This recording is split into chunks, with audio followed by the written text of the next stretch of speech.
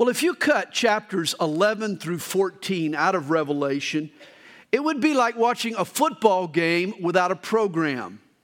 You'd enjoy the action, but you couldn't identify any of the players. You'd know the what, but not the who. For these chapters give us a roster of the end times. The rebel forces include the dragon. We talked about him last week. The beast, his accomplice, the false prophet. Their headquarters, the city of Babylon. And a false religious system that John refers to as the great whore. Not quite a flattering nickname, quite frankly. We'll talk about that in chapter 17. Whereas God's troops, call them his witnesses, they include 144,000 Jews, 2 Jerusalem prophets, 3 angelic messengers, one like the Son of Man who carries in his hand a sharp sickle in the armies of heaven. If you recall, chapter 13 focused on the bad guys, particularly the beast. And like any good roster, any good program, it even gave us his number, 666. Whereas now in chapter 14, we find God's team. And that's what we want to investigate tonight. And it's only fitting that the very first person that is listed on God's team is our best player, our captain, our coach, our general manager, our team owner, our everything, all rolled into one. John begins chapter 14. Then I looked, and behold, a lamb standing on Mount Zion. John sees Jesus. After all John's visions, this book, the Revelation, remember, this is the revelation of Jesus Christ. This isn't the revelation of the lamps or the beast or the whore or the seals or the 666. And all too often we get caught up in the peripherals. In doing so, we miss Jesus. No, understand that this book is the revelation and the glory of Jesus. And we realize from John's writing here in this book that Jesus is no longer the humble Galilean preacher who walked the dusty trails in first century Israel. No, he is now the King of Kings and the Lord of Lords. He has been glorified. He has been exalted. Today, all creation is under his feet. This is the revelation of Jesus that John gives us. Jesus is the lamb that roars like a lion, and he is the lion that bears the scars of a sacrificial lamb. Here John sees the lamb, but notice his posture and his place. He is standing on Mount Zion. That Jesus is standing tells us a lot. In Hebrews chapter 1, verse 13, there we're told that the Father God says to his Son Jesus, "Sit at my right hand till I make your enemies your footstool." Well, for nearly 2,000 years now, that's where Jesus has been. He's been sitting at God's right hand. But now we find him standing. He stands to his feet. He stretches his legs. He flexes his muscles. Jesus is finally getting ready to stride and to ride and to make war with this wicked world. And notice where Jesus stands. He is on Mount Zion. Mount Zion is one of several hills that make up the city of Jerusalem. It's where David built his capital. Over time, Zion became the name for the entire city. And here John sees the Lamb standing in Jerusalem. He is standing in the place of kings. His intent now is to rule. And it's no accident he has returned to the scene of the crime. For you remember, Jesus was crucified where? In Jerusalem. And this is God's issue with the rebel planet. The world mocks and scoffs and neglects and despises the cross. Jesus Christ bled for us. Why aren't we willing to be led by him? Hey, don't get upset later in this chapter when it speaks of hell and blood and judgment. What would you think if you sacrificed your son for me and then I spit in his face? You see, God is just and righteous in all he does. Revelation 14 verse 1 is such a powerful picture. It needs to shape how we see Jesus today. For one day soon the Lamb will stand where he once was slaughtered. He'll be glorified where he was crucified. He'll be worshiped where he was hated. He'll rule from a throne where he hung from a tree. Where Jesus showed mercy, he'll bring about justice. When we think of the Jesus in our future, the Jesus that every man will meet and face and bow before, don't think of Mary's infant. Don't think of Jesus washing his disciples' feet or Jesus silent before his accusers. No, think of Jesus here in all his regal glory, standing on Mount Zion, ready to put his foot down in judgment. And yet before the judgment, one last call to repent goes out. You could call chapter 14 the last chance chapter. It is a last call for salvation. You know, today the church preaches the gospel, but in the last days, God will use other messengers. The church will have been raptured. We'll be in heaven with Jesus, but God will have other means to get out the word. Verse 1. For with Jesus was 144,000 having his Father's name written on their foreheads. And we met these guys before in chapter 7. These were Jews, 12,000 from each of the 12 tribes of Israel. And they were marked with the Father's name. When I was 10 years old, I went off to football camp one summer. And Mom wrote my name in my underwear. Right there in the elastic band around the top of my underwear, she wrote my name in every single pair of my underwear. You see, you can share soap and t-shirts and even toothbrushes, but you don't share underwear. In the cabin chaos that was football camp, you needed to identify whose was whose. And so she wrote my name in the elastic waistband. And that's what God does in the last days. It'll be crazy days in cabin earth. So God writes his name on these 144,000 followers. God's enemies know they belong to God. It's protection. This makes them indestructible witnesses, super sharers of the gospel. Now remember, at the end of chapter 13, folks who worship the beast, they have their allegiance sealed with a mark in their right hand or in their forehead. The number was 666. Here's the godly antithesis. His witnesses, God's witnesses, are dearer to God than Satan's followers are to him. So they're sealed, not just with a number, but they're sealed with God's holy name, having his Father's name written on their foreheads. Verse 2, and I heard a voice from heaven. The scene now shifts from Mount Zion back to heaven. John hears a voice like the voice of many waters, or literally like a roaring waterfall, and like the voice of loud thunder, the boom of a thunderclap. Recall in chapter 1, this is how John described the voice of Jesus. He speaks with authority. His voice drowns out all other opinions. John writes, and I heard the sound of harpists playing their harps. They sang as it were a new song before the throne, before the four living creatures and the elders.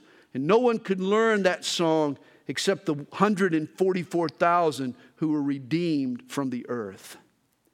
Now the Lamb and the 144,000 witnesses are standing on Mount Zion. So who is this singing in heaven? These are folks who believed in Jesus during the Great Tribulation, and they've been martyred for their faith. And why do we know that? Because only the 144,000 can relate to what they've endured. It says this is the song that could be learned except by only the 144,000. This is the same group, these martyrs that were seen in chapter 6, asking the question, how long, O Lord, holy and true, until you judge and avenge our blood on those who dwell on the earth? But now they're asking no longer. Instead, they're singing, for the sought-after judgment is about to be dispensed. You see, the vast majority of heaven's population, the church, was spared the Great Tribulation. That's why only the 144,000 Jewish witnesses can sing this song and can relate to what these martyrs have been through. And John says of the 144,000, these are the ones who were not defiled with women, for they are virgins. See, apparently these witnesses were men on a mission.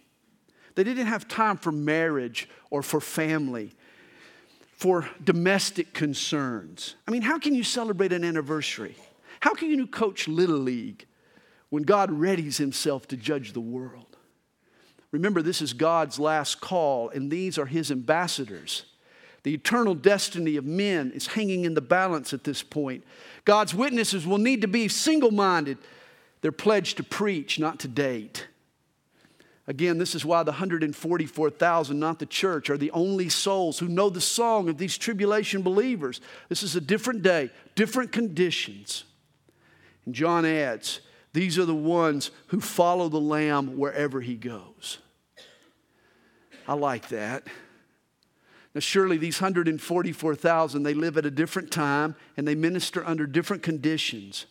But this is something that should be true of us all his followers. We need to follow the Lamb wherever he goes. I like this poster. Jesus tells the guy, no, I'm not talking about Twitter. I literally want you to follow me. Do you follow the Lamb wherever he goes? And then verse 4 tells us, these were redeemed from among men, being first fruits to God and to the Lamb. These 144,000 Jewish witnesses were saved at the beginning of God's last call. They were the first fruits of his final harvest. And now they're leading others to salvation.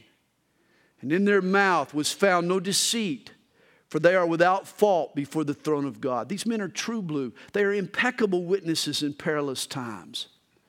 I mean, it's like in baseball. Your best pitcher is usually your closer. And here God raises up an army of closers for one last call to the world to repent. But that's not all. That's not God's only method of end times broadcasting. For as the clock winds down, as time runs out, the Lamb pulls out all the stops. You see Jesus' heart? He wants as many who can be saved to be saved. And so he goes to one more effort. Verse 6. Then I saw another angel flying in the midst of heaven, having the everlasting gospel to preach to those who dwell on the earth, to every nation, tribe, tongue, and people, saying with a loud voice, fear God and give glory to him, for the hour of his judgment is come, and worship him who made heaven and earth, the sea and springs of water. And this should speak volumes to you and me. Hey, one day, God will use angels to proclaim the good news. Angels are bold and they're obedient and they're accurate and they're powerful. Hey, I bet you no angel has ever been scared of his boss and was afraid to actually share the gospel with his friend. I bet you no angel has ever been too busy to share the gospel. They're far more efficient than today's best evangelists. And yet for now, guess what? God chooses to use us. Jesus loves you. And he wants you to join in sharing the truth of his word to the people around you. God sees value in using folks saved by grace to share his grace. This is perhaps our one and only advantage over the angels. And yet as the church goes up, God will use angels. Like those airplanes that pull banners over Turner Field during a Braves game. The angel in verse 6, he flies through the heavens preaching the everlasting gospel. The Lamb's last call goes through the 144,000 Jews and through the two witnesses and now 3 angels. Verse 8. And another angel followed saying, Babylon is fallen, that great city, because she has made all nations drink of the wine of the wrath of her fornication. Now, as Jerusalem has been headquarters of God's kingdom on earth, Babylon has always been Satan's headquarters. The Bible, you could say, is a tale of 2 cities. And here the second angel, he proclaims the crumbling of Satan's empire. In other words, the devil's days are numbered. Verse 9, and then a third angel followed them. Notice the first angel shared God's salvation. The second, Satan's devastation. Now the third, the sinner's destination. This angel is saying with a loud voice, if anyone worships the beast in his image and receives his mark on his forehead or on his hand, he himself shall also drink of the wine of the wrath of God, which is poured out full strength into the cup of his indignation. Boy, God usually tempers his judgments with mercy, but not here. People who have resisted the witness of the church and now God's last call are sentenced to the full strength, the 100 proof, the undiluted wrath of God. And apparently the final straw is when they receive the mark of the beast in their forehead or on their hand. Whether it's a barcode or a microchip or a vein scan or an infrared tattoo or some technology not even invented yet, folks will know that this is more than just a convenient commerce. It's paid for by a pledge to the beast. Rather than trust Jesus Christ, they've put their faith in Antichrist. And this is the final rejection of God's mercy. And so this third angel warns, he shall be tormented with fire and brimstone in the presence of the holy angels and in the presence of the Lamb. And the smoke of their torment ascends forever and ever. And they have no rest day or night, who worship the beast in his image, and whoever receives the mark of his name. Now, up until now, John's vision has shown us the glories of heaven, and we rejoiced. We've also seen God's judgments on earth, and we've shuddered in regards to that. But now, John gives us a glimpse of the torments of hell. And yet, hell isn't a message we hear much of today. In fact, some churches downplay the reality of a literal hell. A.W. Tozer once wrote, "The vague and tenuous hope that God is too kind to punish the ungodly has become a deadly opiate for the consequences of millions." Hey, this third angel tries to convince mankind that hell is real. He tells us the inhabitants of hell are tormented with fire and brimstone. The smoke of their torment ascends forever, and they have no rest day or night. I'm not sure where the Jews got their information, but the Jewish Talmud reads, the fire of hell is 60 times as hot as the fire on earth. Well, this seems to correspond here, because here we're told that people in hell are tormented by fire, by hot coals, by stifling smoke. In verse 10, the Greek word translated brimstone refers to sulfur flashes. Think of flash pots at a rock concert. In hell, you're bombarded with many explosions. Hell is like living in the mouth of an erupting volcano. The heat is unbearable. Its flames blister and burn. Layers of soot cause acute suffocation. Everybody in hell will grope for air like a chronic asthma sufferer. And notice its punishment is eternal. The smoke of their torment ascends forever and ever. Is it any wonder that hell's residents have no rest day or night? Imagine no rest. No rest ever. You can never rest in hell. Hell is like a constant traffic jam. Hell is like a hemorrhoidal attack in a world with no preparation age. Hell is like an argument with your spouse. It just never, ever ends. And there's no pills to pop in hell. Everybody's stressed. Everybody's depressed. It's no rest day or night. Everyone in hell will be plagued by remorse. It's been said, one of the horrors of hell is the undying memory of a misspent life. And hell is void of any hope. Your status will never change. In Dante's Inferno, a sign over hell reads, "He who enters abandons all hope." And I think the worst of hell's torments is that it all occurs, and I quote, "in the presence of the holy angels and the Lord." I interpret that to mean that while folks agonize in hell, they're still aware of what's happening in heaven. It's like a one-way glass. Residents of hell see into heaven, but heaven doesn't see into hell. It's bad enough to be tormented forever, but it all happens while you're constantly gawking at the pleasures you'll never be able to enjoy. This third angel warns the world of a literal hell. He, along with the Lamb, doesn't want to see anyone go there. And then verse 12, here is the patience of the saints. Here are those who keep the commandments of God in the faith of Jesus.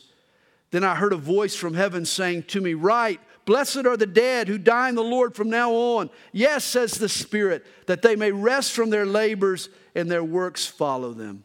There's no rest for those in hell, but those who put their faith in Jesus will rest with the Lord forever. In contrast to hell, heaven is like a quiet afternoon in the hammock with your phone on silent. It's rest for all eternity. And this is why we need to get busy right now, telling folks about Jesus, shining the light, being a witness for the truth. Why? Because we'll have eternity to rest. We only have a few short hours left to do God's will. I'm sure most of us believe in a literal hell. If so, how can we be so nonchalant about the people that are going there? And then verse 14 tells us, "Then I looked, and behold, a white cloud. And on the cloud sat one like the Son of Man, having on his head a golden crown, and in his hand a sharp sickle." Here's King Jesus, and he's carrying a swing blade. "And another angel came out of the temple, crying with a loud voice to him who sat on the cloud, 'Thrust in your sickle and reap, for the time has come for you to reap, for the harvest of the earth is ripe.'" And then verse 16, "So he who sat on the cloud thrust in his sickle on the earth, and the earth was reaped." This is the final harvest. Just before the last battle, one final surge of souls will give their lives to Jesus. In Matthew chapter 13, Jesus told a parable, the parable of the wheat and the tares. That both the wheat and the tares, both the believers and the unbelievers, would grow up side by side. Their separation wouldn't occur until the harvest. Judgment doesn't come until the end of the age, when Jesus puts in his sickle. In its first pass, he raptures the wheat, or the church. But in his second thrust of the sickle, this is an act of judgment. We're told, "Then another angel came out of the temple which is in heaven, he also having a sharp sickle. And another angel came out from the altar who had power over fire. And he cried with a loud cry to him who had the sharp sickle, saying, 'Thrust in your sharp sickle and gather the clusters of the vine of the earth, for her grapes are fully ripe.'" Spiritually speaking, sin is like fruit. Let it hang around and it ripens for judgment. And this is what happens in verse 19. "So the angel thrust his sickle into the earth and gathered the vine of the earth and threw it into the great winepress of the wrath of God." Grapes are crushed, they're squished in the winepress, they're often stomped. And in the Bible, the great winepress is an idiom for God's judgment. Verse 20, "And the winepress was trampled outside the city, and blood came out of the winepress up to the horses' bridles for 1,600 furlongs." Notice it's not wine that results from the winepress, it's blood. Jesus is crushing the rebels who have defied his rule by throwing in this sharp sickle. Here John has an actual time and an actual place in mind. You see, this is all leading up to what we call the Battle of Armageddon. There, the blood of evil men will fill up a valley 1,600 furlongs, or literally 200 miles long. Blood will rise to the horse's bridle. It's interesting, 200 miles is the approximate length of the Holy Land, from the Golan to the Dead Sea. And here John foresees the day when the valleys of Israel, and especially Jerusalem, will become a blood-stained battlefield. With the close of chapter 14, the warning is over and the judgments begin. Revelation 15 and 16 is about 7 bowls of judgment that get poured out on planet Earth. Understand, these aren't bowl games. God don't play. The Lamb goes bowling here, and the rebels on the earth are the pins. John begins, "Then I saw another sign in heaven, great and marvelous, 7 angels having the 7 last plagues. for in them the wrath of God is complete. Now remember, there are 21 judgments mentioned in Revelation. In chapter 6, the 7 seals are broken. In chapters 8 and 9, 7 trumpets blast their judgments. We're told of 7 thunders, but we're not told what they were. But now in chapter 16, 7 bowls brimming with judgment are poured out. And these bowls hold the worst plagues yet. You remember in the Olivet Discourse in Matthew 24, Jesus said, unless those days were shortened, no flesh would be saved. In other words, this judgment will be so severe that it can't last forever. It will cripple the earth to the point where it can no longer sustain life. These are the bowl judgments, and they must be toward the end. For after they're administered, no one could live much longer. You could title Revelation 15 and 16, when God's gloves come off. For from this time onward, God will no longer cushion his blows. He'll land a flurry of combination punches. God is going for the knockout now. By chapter 15, God has a rebellious planet on the ropes. 7 bowls are what drop it to the canvas. Verse 2, and I saw something like a sea of glass mingled with fire. Now, Hebrews chapter 9, verse 24 teaches us something very interesting. That the temple on earth was actually a small-scale model of God's throne room in heaven. And one of the features of the temple was a bronze laver, a bowl of water where the priests would tidy up before they administered in the temple. Now, here in verse 2, John sees its heavenly prototype. I saw something like a sea of glass mingled with fire. It's a sea or a body of water, but this sea is motionless. It's like glass. It has a fiery tint as if it's stained with blood. And he sees those who have the victory over the beast, over his image and over his mark and over the number of his name, standing on the sea of glass, having harps of God. In the earthly temple, the priests washed in the laver, but on earth, cleansing was needed. But here in heaven, we're already clean. And thus we stand on what we once washed in. Our lives testify to God's promises. Today we're washed in the water of God's word. But in heaven, we'll already be clean and we'll stand on that body of water. Here are martyrs who suffered for Christ's sake in the tribulation. They stand as a testimony to God's salvation. John sees these people, and I quote, who have the victory over the beast. But you say, wait a minute, the Antichrist just put them to death. How can you say they're victorious? Realize that victory in the Christian life is sometimes won by escaping tribulation, but at other times it's won by enduring tribulation. God gives the church an escape, whereas these believers endure tremendous suffering. Verse 3, and they sing the song of Moses, the servant of God, and the song of the Lamb, saying. Now you can check out the lyrics to Moses' song in Exodus chapter 15. Here, verses 3 and 4 provide the lyrics of the Lamb. But before we look at the lyrics, I need to clear up some confusion about heaven's music. For notice these musicians on the glassy sea are there with harps of God. And I know what you're thinking. No, Sandy, please tell me, please, we're not going to be in heaven playing harps. The stereotype can't be, it can't be true that we're going to be sitting around heaven all day listening to the strumming of boring harps. That's torture, not heaven. Don't worry. This week I did some research. I looked up Vine's Dictionary of New Testament Words, and I looked up this Greek term, kithara, and its translation, harps. Here it's translated harps, but understand it can also be translated guitars. Breathe easy, my friends.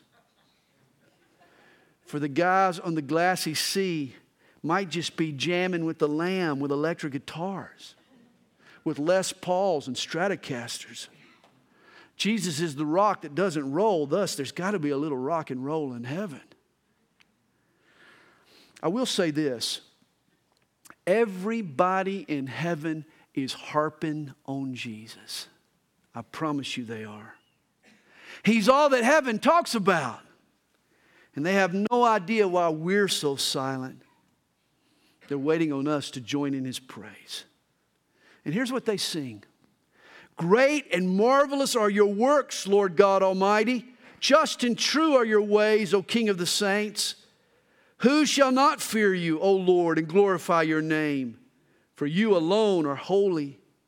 For all nations shall come and worship before you, for your judgments have been manifested. God is about to pour out bowls of scalding judgment. Wicked men are going to blaspheme God, but heaven's inhabitants will praise Him for these same judgments. His ways are just and true. He alone is holy. You know, it's interesting, the same response, you see the same response in a courtroom. The judge walks in, and what happens to the guilty? He starts to squirm. Whereas what happens to the victim? He takes heart. The judge walks in and there's two reactions in the room. One person squirms and the other person rejoices. And the same is true when Jesus comes back. As the threat begins to unfold, as the revelation begins to take place, there are people who will squirm. All of heaven will rejoice. And here justice is about to be meted out. Verse 5. After these things I looked, and behold, the temple of the tabernacle of the testimony in heaven was opened. And out of the temple came the 7 angels, having the 7 plagues, clothed in pure bright linen, and having their chests girded with golden bands. These angels are wearing priestly garb.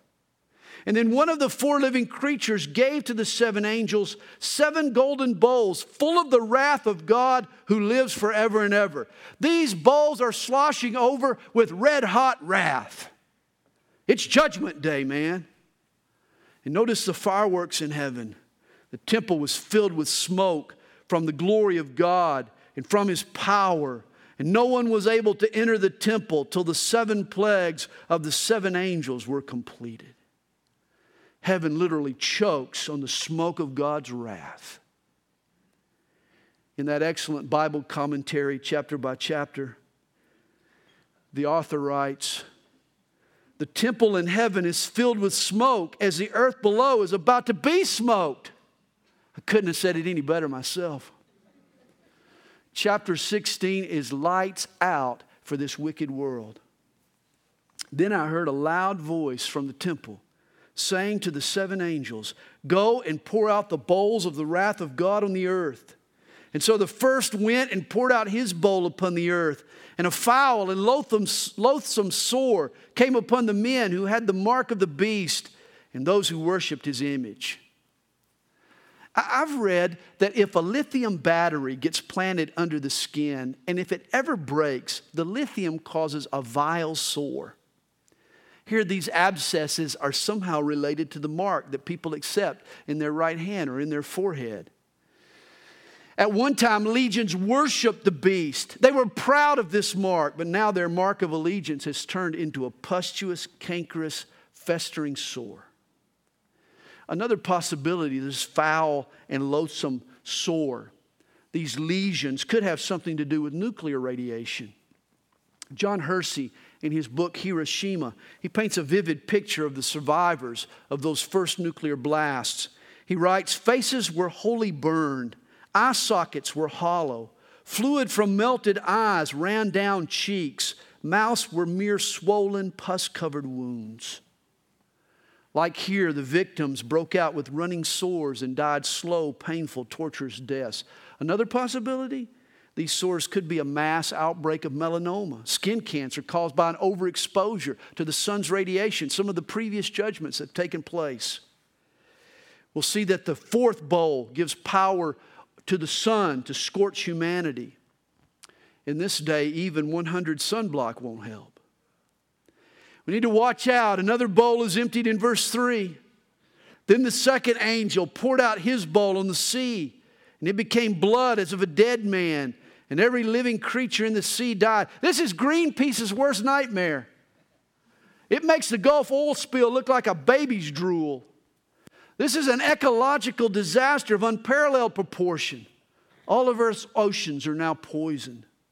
fish, seals, plankton, all die. The world launches a massive Save the Whales campaign, but to no avail. Waters that once teemed with life, now that life is dead. For some of you, this will be sad. No more sushi. In Revelation chapter 8, verse 8, something like a great mountain burning with fire was thrown into the sea, and a third of the sea became blood. Something like a great mountain was thrown into the sea. We discussed the possibility of the earth being impacted by a meteorite or an asteroid. It's interesting, the mineral composition of an object from space would be very high in iron. And it could be that the iron interjected into the oceans turns the waters blood red. Of course, there are other possibilities for this plague. Red tide is a phenomenon caused by a saltwater parasite. It turns the ocean red and kills the fish. Ironically, the organism has a nickname. It's called the sail from hell. The possible doomsday scenarios are endless. How it happens is conjecture. That it happens is certainty. And then the third angel poured out his bowl on the rivers and springs of water, and they became blood. Now, this is why these bowl judgments have to occur within a few days, maybe a couple of weeks of Jesus' return. I mean, human beings can only live a maximum of 10 days without water. If you take the bottled waters and all the Coca-Colas and add them to what man can drink, then maybe we'll last a few more weeks. But without any water, the earth's inhabitants can't survive for long. Not any longer than a month after this third angel pours out his bowl of wrath. And I heard the angel of the waters saying, "You are righteous, O Lord, the one who is and who was and who is to be, because you have judged these things. For they have shed the blood of saints and prophets, and you have given them blood to drink, for it is their just due." In the wake of this suffering, we wonder how a loving God can exact such a severity. You know, our tendency is to forget what this world did to deserve the judgment in the first place. God, though, doesn't forget. This Christ-rejecting world has innocent blood on its hands. You need to know that. Since just 1980, 1.3 billion unborn innocent children have been aborted on planet Earth. 1.3 billion people. That would be 16% of today's population if those kids had been allowed to live. For every 5 people you meet, there's one person who's missing because of man's selfishness and his sin and his brutality. And abortion is just one cause of the blood on the world's hands. Think of the wars and the genocide and the vice and the hatred. It all cries out for God's vengeance. Hey, we might get squeamish in the face of judgment, but not God. His judgments are just and true. You are righteous, O Lord. God doles out their just due, John writes. And heaven isn't finished defending God's righteous wrath. In verse 7, John writes, "And I heard another," maybe an angel, "from the altar saying, 'Even so, Lord God Almighty, true and righteous are your judgments.'" Don't make the mistake of seeing just one side of God's heart. Yes, He's kind. Yes, He's benevolent. He's merciful and gracious. But His mercy comes at a steep price. God decreed that the wages of sin would be death. This is the price of God's mercy. Someone has to die for us. And that someone is Jesus. Understand, God focused all that we deserved on Jesus. When God sees the child molester and the wife beater and the rapist and the serial killer and the pimp, He gets angry. He gets upset. And yet God stored up all of that wrath that deserved to be vented on human beings. He stored it all up for one strategic moment where He vented it. At the cross, He poured out all His wrath on His only Son. the hammer intended for sinners fell on Jesus. Why? So that God could treat us with mercy, not judgment. And yet, if you reject Jesus, if you act as if the price God paid is no big deal, then you put yourself right back under God's judgment. But don't blame God. It's not His fault. As the angel from the altar cries out, "Even so, Lord God Almighty, true and righteous are your judgments." And then verse 8, then the fourth angel poured out his bowl on the sun, and power was given to him to scorch men with fire. Oh, trust me, global warming will be a huge problem one day. And this global warming is man-made for sure. Our sin will bring on God's judgment. Say a meteorite rips through the ozone and leaves a hole. The sun would then turn into a blowtorch and scorch the planet like a prairie fire. God's wrath is heating up. Verse 9, and men were scorched with great heat. Now you'd think after all of this, people would repent. People would ask for forgiveness and cry out for God's mercy. You would think. Instead, they blasphemed the name of God, who has power over these plagues, and they did not repent and give Him glory.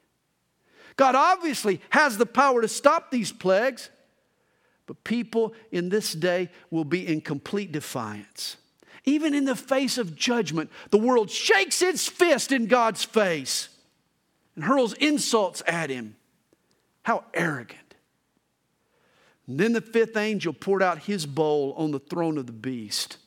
Notice God is ordering some precision strikes against deliberate targets. And this angel has the beast in his scope. He's commanded to take out his throne. And his kingdom became full of darkness. Its lights out for the beast. Thick darkness engulfs the earth. It's so dark that the sufferers can't perceive beyond their own blisters and their own sores. And so they flail about in agony. Verse 10, they gnawed their tongues because of their pain. They blasphemed the God of heaven because of their pains and their sores and did not repent of their deeds. This seems unfathomable. Why not repent? Why not give in? Man, why not tap out at this point and surrender to God? Well, 2 Thessalonians chapter 2 gives us a clue. It tells us that people at this time will have believed, and I quote, a strong delusion. Not just a lie, but the lie. The age-old lie. You recall how Satan tempted Eve? He convinced her that God was trying to stunt her growth by withholding that forbidden fruit. He said, if you eat, your eyes will be opened and you will be like God. Isn't it amazing that everything God created is content to be God's creation? Except man. We're the only ones that want to be like God. We're the only ones who aren't content with our place in the universe and want to be like God. And Eve saw that following Satan, and at least in her mind, she thought that following Satan was a means to enlightenment. And understand, the world today is already been conditioned to believe that lie. Right now, Christianity is postured as the one repressive, intolerant religion. Christianity is what's responsible for 2,000 years of war and hatred and bigotry and prejudice according to this world. Satan is the one that will give you enlightenment. The Bible manipulates by greed and represses freedom and fosters hate, or so we're told. Only a Neanderthal takes the Bible seriously. Here's what's being said today. Biblical Christianity is holding society back. Just shed its shackles and follow the God within. That's the lie of Satan. That you can be like God. You can be your own God. This is the path of enlightenment today. And all of a sudden, what's happened today is that God is the bad guy and Satan is the good guy. This is the strong delusion that will fall over the earth in the last days. This is why, even in the face of all of these judgments, man will refuse to repent. Verse 12 tells us, then the sixth angel poured out his bowl on the great river Euphrates, and its water was dried up, so that the way of the kings from the east might be prepared. Now, from this point on, the stage is set for the final battle. Again, we call it the Battle of Armageddon. It's a clash between the armies of the world and the army of Jesus Christ. And one of the major players in this battle to end all battle are the kings of the east. Daniel 11 is another prophecy that sees the same event. When the Antichrist invades Israel, he'll be attacked by Syria from the north and Egypt from the south, but to no avail.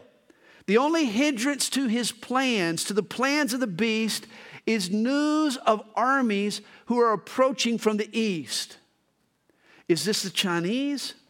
Is this a confederation of nations? All we know is how they reach the battlefield. They march into the plain of Megiddo through a dried up riverbed. Traditionally, the river Euphrates is the boundary between east and west. It's 1,800 miles long. At places, it's 2/3 of a mile wide, 30 feet deep. This great riverbed will be the highway to hell in the last days. This is the road that the eastern armies will take to Armageddon. They'll come up through the dried up Euphrates. It's interesting, in 1990, Turkey finished a dam whereby they can now shut off the headwaters to the Euphrates. The Ataturk Dam may be the means that aids the kings of the east in their march to Megiddo. Verse 13, and I saw 3 unclean spirits like frogs coming out of the mouth of the dragon or Satan, out of the mouth of the beast, the Antichrist, and out of the mouth of the false prophet. This is so gross. Frog-like demons coming out of a person's mouth just makes you want to croak. For they are spirits of demons performing signs which go out to the ends of the earth and of the whole world to gather them to the battle of that great day of God Almighty. These demons deceive the world leaders. They coax the nations to the final showdown with God. Jesus speaks in verse 15. Behold, I am coming as a thief. Blessed is he who watches and keeps his garments, lest he walk naked and they see his shame. And they gathered them together to the place called in Hebrew Armageddon, or literally Mountain of Megiddo. Megiddo is a city in northern Israel. It's on the southern boundary of the valley of Jezreel. It's the site of numerous historical battles. It was where Deborah and Barak fought against the Midianites. It's where the story of Gideon played out. It's where Saul died in battle. It was where General Allenby won a great victory in World War I. Today, there happens to be an Israeli Air Force base in the middle of the valley. Its fighter jets fly sorties to Syria and Iran. When Napoleon Bonaparte saw the expansive plain of Megiddo, it was reported that he said, all the armies of the world could maneuver for battle here. Well, one day they will. The term Battle of Armageddon is a misnomer, really. Megiddo is simply the staging area for the armies of the world. The real prize is Jerusalem. They'll use Megiddo to stage their armies so that they can come down through the valley, the Jordan Valley, through and down to Jerusalem. See, the final conflict is really the Battle of Jerusalem. And we'll talk about it in 2 weeks in Revelation 19. Verse 17 tells us, then the seventh angel poured out his bowl into the air. Now again, notice the target, the air. And this is significant. For you remember who Ephesians 2 verse 2 calls the prince of the power of the air. Satan. It's why Satan has such influence on music and media and airwaves and Wi-Fi. He spreads so much of his filth through the air. He's the prince of the power of the air. And apparently this seventh and final bold judgment is aimed at Satan himself and his vast domain. God is going to defeat the devil at the very pinnacle of his power. And a loud voice came out of the temple of heaven from the throne saying, "It is done." Reminds us of Jesus' words from the cross. It is finished. On the cross, Jesus bought back the creation. He paid the price. Now he takes possession. And with this final bowl, Jesus evicts the squatters and he takes hold of what belongs to him and has since that day on Mount Calvary.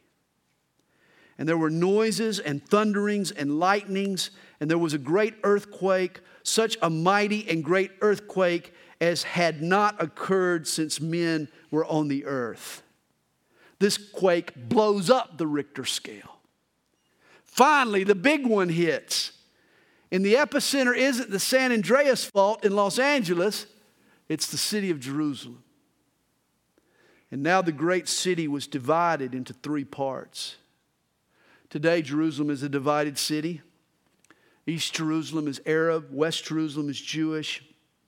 But you think Jerusalem is divided now. Here God splits it in three. And this earthquake not only impacts Israel, there's a ripple effect. We're told, and the cities of the nations fell. This geological event apparently is enormous, for it impacts cities all around the world. Imagine New York and London and Rome and Beijing and Moscow and Tokyo. All these cities now are in ruins. John mentions the impact of this strike on one city particularly. And great Babylon was remembered before God to give her the cup of the wine of the fierceness of his wrath. This is Satan's headquarters, and she is made to gulp down a swig of God's fierce wrath. It's interesting that all of the ancient calendars operated on 12 30-day months, or an annual total of 360-day years. And yet today's year is a solar year. It's an asymmetrical 365 and a quarter days. We know that something must have tipped the Earth's axis. What caused the wobble? Geologists speculate that in Earth's past, we took a direct hit from a cosmic projectile, a meteor. Something knocked the planet off its hinges. And if that has happened before, and apparently it has, then it can certainly happen again. That's what we're reading about here. And then verse 20, then every island fled away. I mean, the heat from the fourth bowl will melt the polar caps. Scientists say that if that happens, sea levels will rise 200 feet instantly all across the globe. Today's coastal cities will completely disappear. Your property in the North Georgia mountains will be coastline, beach property. And the mountains were not found, we're told. Expect tidal waves, expect tsunamis when the continental plates shift. All the earth's topography is in for a radical facelift. Verse 21. And great hail fell from heaven upon men, each hailstone about the weight of a talent. A talent was an ancient Hebrew measurement, the equivalent of about 100 pounds. Think 100-pound hailstones. I remember when my brother lived in Dallas, Texas, he complained about the hail the size of golf balls denting his pickup truck. But imagine hailstones the size of a beach ball or bigger. And there are all kinds of theories of what might cause such a phenomenon. Just don't miss the obvious. Recall the Old Testament penalty for blasphemy? What was it? What was the Old Testament penalty for blasphemy? It was stoning. And here, heaven is the one that's throwing the rocks. The vile, the wicked world has blasphemed God. They've mocked God and His Son Jesus.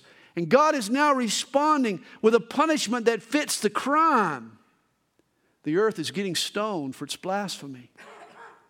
And yet despite it all, verse 21, men blaspheme God because of the plague of the hail, since that plague was exceedingly great. They failed to get the point.